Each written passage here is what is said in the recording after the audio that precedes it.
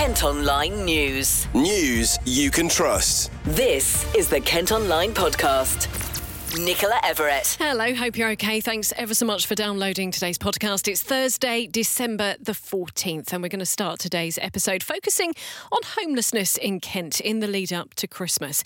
Now, two parts of the county have been named today as among the worst places for the issue here in the southeast. Dartford has the sixth highest rate, with an estimated 893 people either sleeping rough or living in temporary accommodation.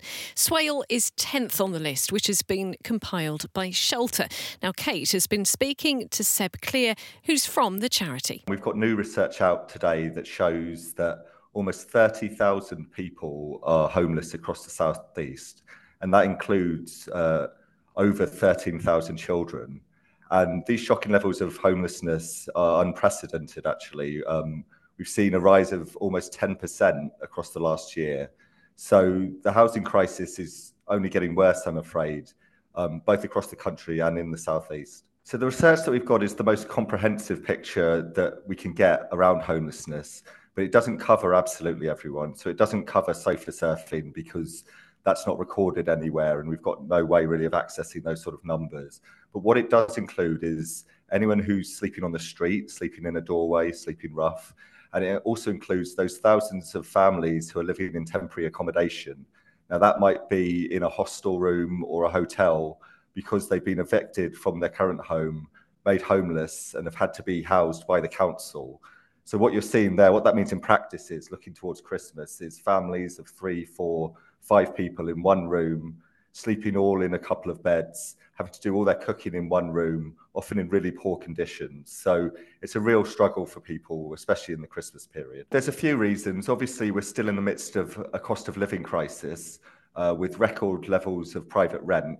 And that means that more and more people have been evicted from their privately rented homes because they can't afford to live in them anymore. And of course, there's also the question of evictions more generally, because the private rented sector in this country is fundamentally insecure. And so people can be evicted for no reason by their private landlord. And that's something that the government needs to urgently fix through the Renters Reform Bill. But also there's a long-term cause here, and that's the failure of successive governments to build the genuinely affordable social homes that this country needs. And until we start building genuinely affordable homes at rents that people can afford, we're going to continue to see a housing emergency, and we're going to continue to see record levels of homelessness. Meantime, a charity that's based in the county town have told the podcast they saw a spike in families relying on food banks during the first week back at school in September. And Maidstone Homeless Care have gone on to say how spiralling costs mean that household budgets can very quickly get out of control. They've supplied more than 3,000 packs of food this year and helped 532 children. Tara Beckett is the manager and has been speaking to reporter Cara Simmons. In 24 hours, someone's life can change. We see people come through the door that have had jobs and families, and then there's been a relationship breakdown, debt, and just trying to keep their heads above water. That's at the extreme, at least, homelessness, but also on our food bank side, it's those that are just struggling to get by on their universal credit or their low income. It's kind of very much focused, but also mental health as well. Mental health is a thread that seems to run through nearly everyone that walks through the door as well. Nowadays, homelessness can literally affect anyone, sort of anyone at all, sort of anyone that has, who might have a house, and then suddenly it just completely changes, doesn't it? It does. The stories we have of people where it's like a spiral down. People's lives can downward spiral very quickly, and I think there's things that are out of their control. So there would be mortgage, rents going up, mortgage rates, food prices going up, where they were surviving on what they could do. Their money's just going a lot quicker, or not going as far as it is. We all feel it. We all feel it. It can change. People's lives can change very quickly. What would you say is sort of the common problem with the cost of living at the moment? Is it rent? Is it food prices? Is it jobs? Or is it bills? What's sort of like I think it's everything. I think it's everything because people who are on a steady income that they're having to the fuel bills have gone up, petrol's gone, everything has gone up, but probably their salary. So it's just trying to make what money they've got stretch that little bit further and working out, I suppose, their priorities. Now, Kent Online is once again supporting Maidstone Homeless Care with their You Can Help appeal for donations to fund the various services that they offer. If you head to the website today, you can find out how you can get involved. There's also a link to donate cash, plus details for their Amazon wish list. Kent Online News. We're moving on to health news now, and new figures out today show there were more than 50,000 A&E attendances across Kent last month. 66% of people were seen within 4 hours. That is much lower than the NHS target of 95%. Around 2,200 people waited more than 12 hours. Elsewhere, the Food Standards Agency is backing calls for allergy information to be compulsory on restaurant menus following the death of a former Kent schoolboy. 18-year-old Owen Carey, who went to Skinner School in Tunbridge Wells, suffered a fatal reaction after being served a buttermilk chicken burger, despite telling staff he was allergic to dairy. The watchdog is promising to write to ministers to discuss options. Ambulance bosses have apologised after a woman was left lying in a road in Thanet for almost 4 hours. Paramedics were called after she toppled off her mobility scooter in Westgate on Monday night. She was eventually taken to the QEQM and we're pleased to say is now recovering at home. South East Coast Ambulance Service have said sorry for the distress and delay caused. It's emerged East Kent Hospitals Trust is among the most financially challenged in the country, and it's facing a deficit of nearly £70 million. Bosses have been struggling to make savings, so the trust is being overseen by NHS England to try and improve progress. It runs hospitals in Ashford, Margate, Canterbury, Dover and Folkestone. And finally, the MP for Canterbury is calling for more action to tackle sexual assault and harassment in the health service. Figures from the British Medical Association show a third of NHS female surgical staff have been attacked by colleagues in the past 5 years. Well, Rosie Duffield has been leading a debate in Parliament. I'm grateful to have the opportunity to raise the issue of sexual assault against surgeons, nurses, doctors and other healthcare professionals and patients in clinical settings. In April, I used my PMQ to mention the report commissioned by the Women's Rights Network and written by my friend, the sociologist and criminologist Professor Jo Phoenix, entitled When We Are at Our Most Vulnerable.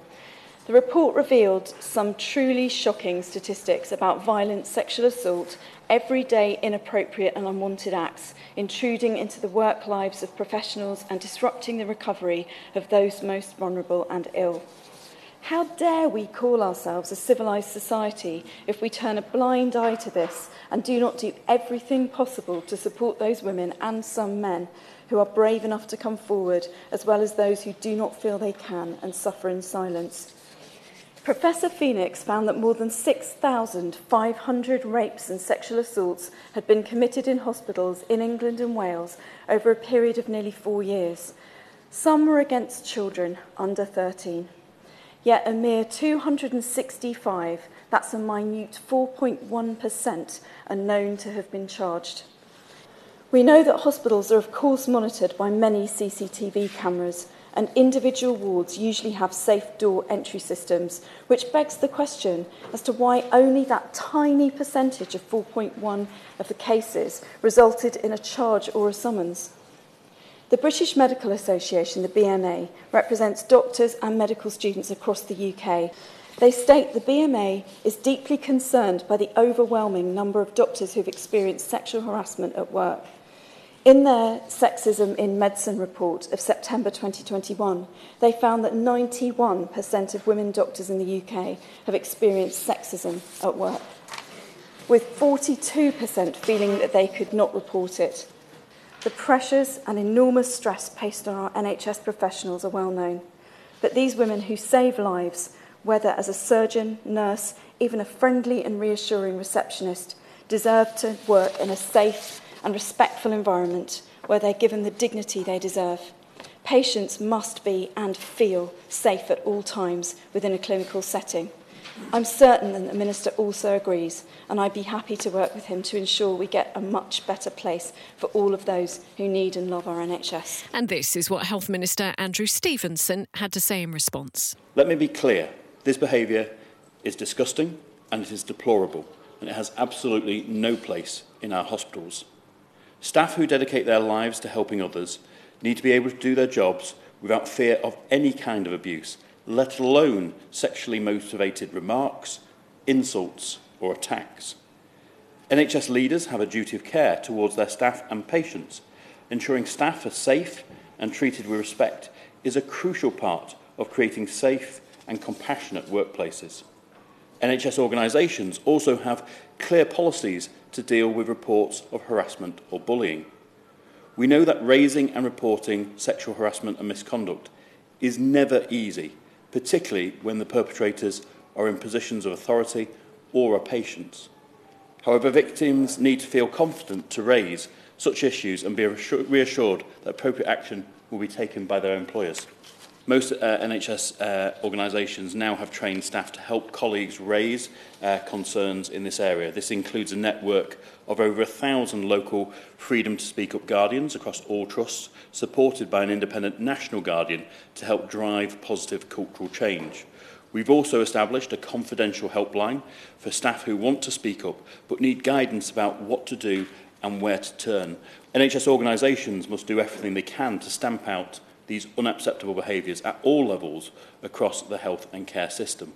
And in April this year, the former Secretary of State convened an urgent meeting with NHS England to ensure that NHS organisations are doing more to tackle these behaviours. And we have made some progress, although I would acknowledge there is much more to do. Kent Online reports. A man's been arrested following a suspected arson attack near Tunbridge Wells. Fire crews were called to a vanillite on Hastings Road in the early hours of last Sunday. A 31-year-old who lives locally has been questioned and bailed while investigations continue. Meantime, a suspected drug dealer has been charged after being arrested in Tunbridge Wells. Police seized a Rolex watch, imitation firearm and mobile phones after searching his car and a property in East Sussex. The 55-year-old is due in court in January. If you follow Kent Online on socials or head to the website, you can see pictures of two women being hunted by police after purse thefts in Swale. One victim was targeted in Market Street in Faversham. Two others have reported crimes in the Forum and Albany Road in Sittingbourne. And a suspected shoplifters appeared in court after hundreds of pounds worth of items were stolen in parts of Kent. Police have been called to reports of thefts at a pharmacy in Tenterden, a business in Lenham and petrol stations in Maidstone. A 50-year-old is due back in court in the new year. Next today, there are calls for more education about transgender issues in schools after an academy was criticised for adding it to the national curriculum. Now, bosses at Mepham Community Academy wanted to introduce gender identity for primary pupils, but some parents complained. They've now gone back on the idea, but Dawn Kent, a transgender woman from Gravesend, is urging people to be more open-minded. She's been chatting to reporter Keely Greenwood and says more education on transgender issues would have helped her while she was growing up. I think primary is a little bit too young because, some children will start their puberty whilst they are still at primary school. And yes, they will have lots of questions and things like that. That's what makes us human. That's what makes us unique, because things happen at different times. But to bring that sort of education, I mean, we didn't have any form of sex education until we got into secondary school. If I remember rightly, that was in our first year. And even then, we had to take a letter home to get written consent from our parents just to learn the basics. There was never anything about LGBT back then. But would it have helped you, even if you're saying primary school's too young, the thoughts that you were having when you were 8 or 9, if there'd have been like a topic at school about it, that might have helped you because you might have thought, oh, that's what... I think it would have done if things were more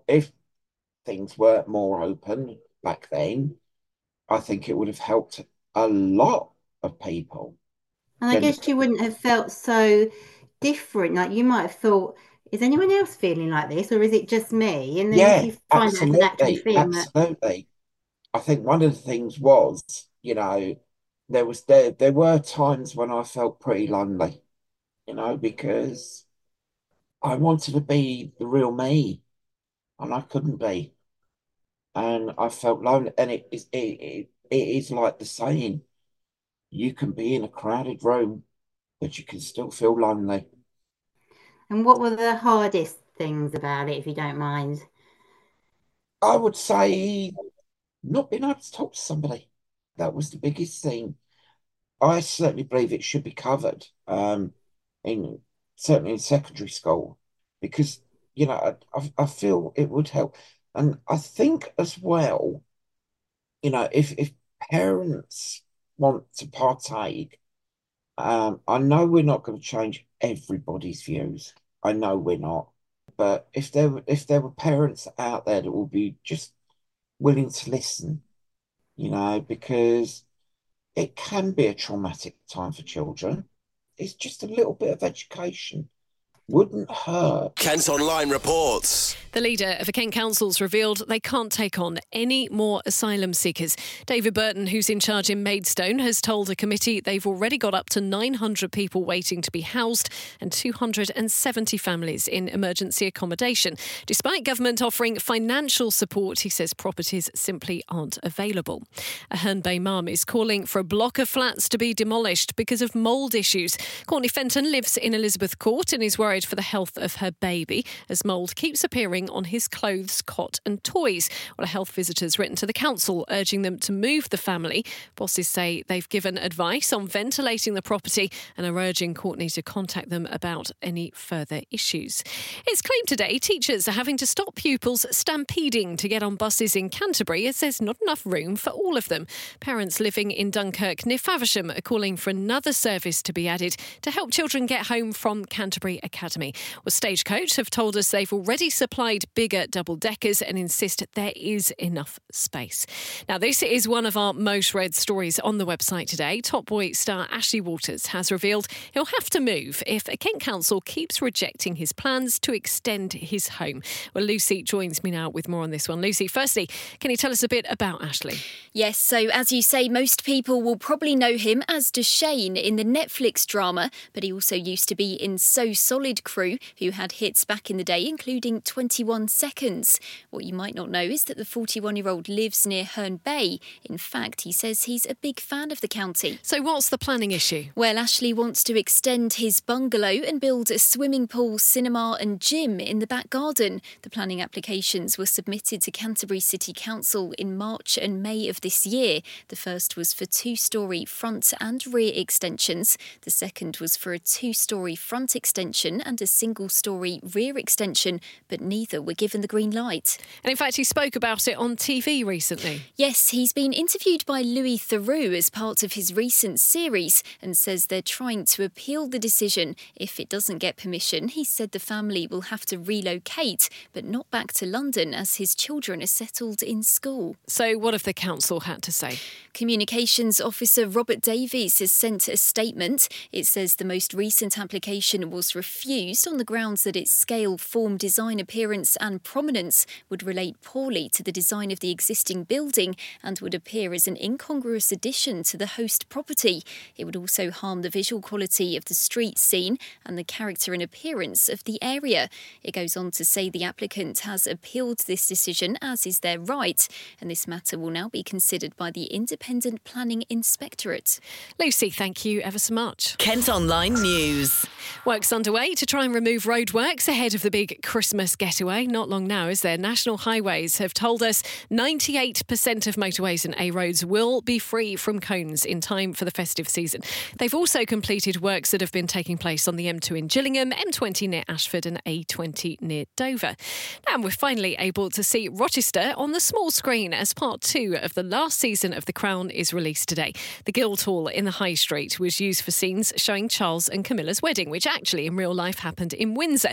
Dominic West, who plays the Prince, was spotted filming scenes earlier this year, and the stars recently came together for the premiere of part 2 of the final season in London. Peter Morgan created the show. Whenever we come together, it's a lovely feeling because, it is like a second family. And I've been working on this show with people who've been there from the beginning. So it's been a decade of my life, so obviously I'm deeply invested and care a lot. Kent Online Sport. For Ball and Gillingham boss Stephen Clements has revealed he was quite grateful for a bit of a break last weekend because their League 2 match at Barrow was called off. The team coach actually got as far as rugby services when they were told about the waterlogged conditions there. The Gills are getting ready for a very busy festive period. They've got 5 games between now and New Year's Day. On to cricket, and Kent wicket-keeper and batsman Harry Finch has signed a new contract. The new deal will keep him at the club until the end of the 2025 season. And finally, it's a very happy birthday to Medway Park. The leisure centre is celebrating its 50th anniversary. It was opened back in the day by Sir Roger Bannister, who was the first man to break the 4-minute mile. And Harriet Smith, who's the sports development officer at Medway Park, has been telling us how they'll be celebrating. We are going back to 1973. Our classes for the day will have a 1973 vibe to them, so a lot of music from that era. And then at 7 o'clock we've got one big workout, which is going to be very disco, 1973 disco inspired, and we have a live DJ too. You can also read our very special report on the history of Medway Park by heading to the website. Well, that's all from us for today. Thanks ever so much for listening. Don't forget, you can follow us on Facebook, X, Instagram, TikTok and Threads. You can also get details on the top stories direct to your email each morning via the briefing. To sign up to that, you need to head to kentonline.co.uk. Whilst you're on the site today, you can check out our latest Eat My Words food review. News you can trust. This is the Kent Online Podcast.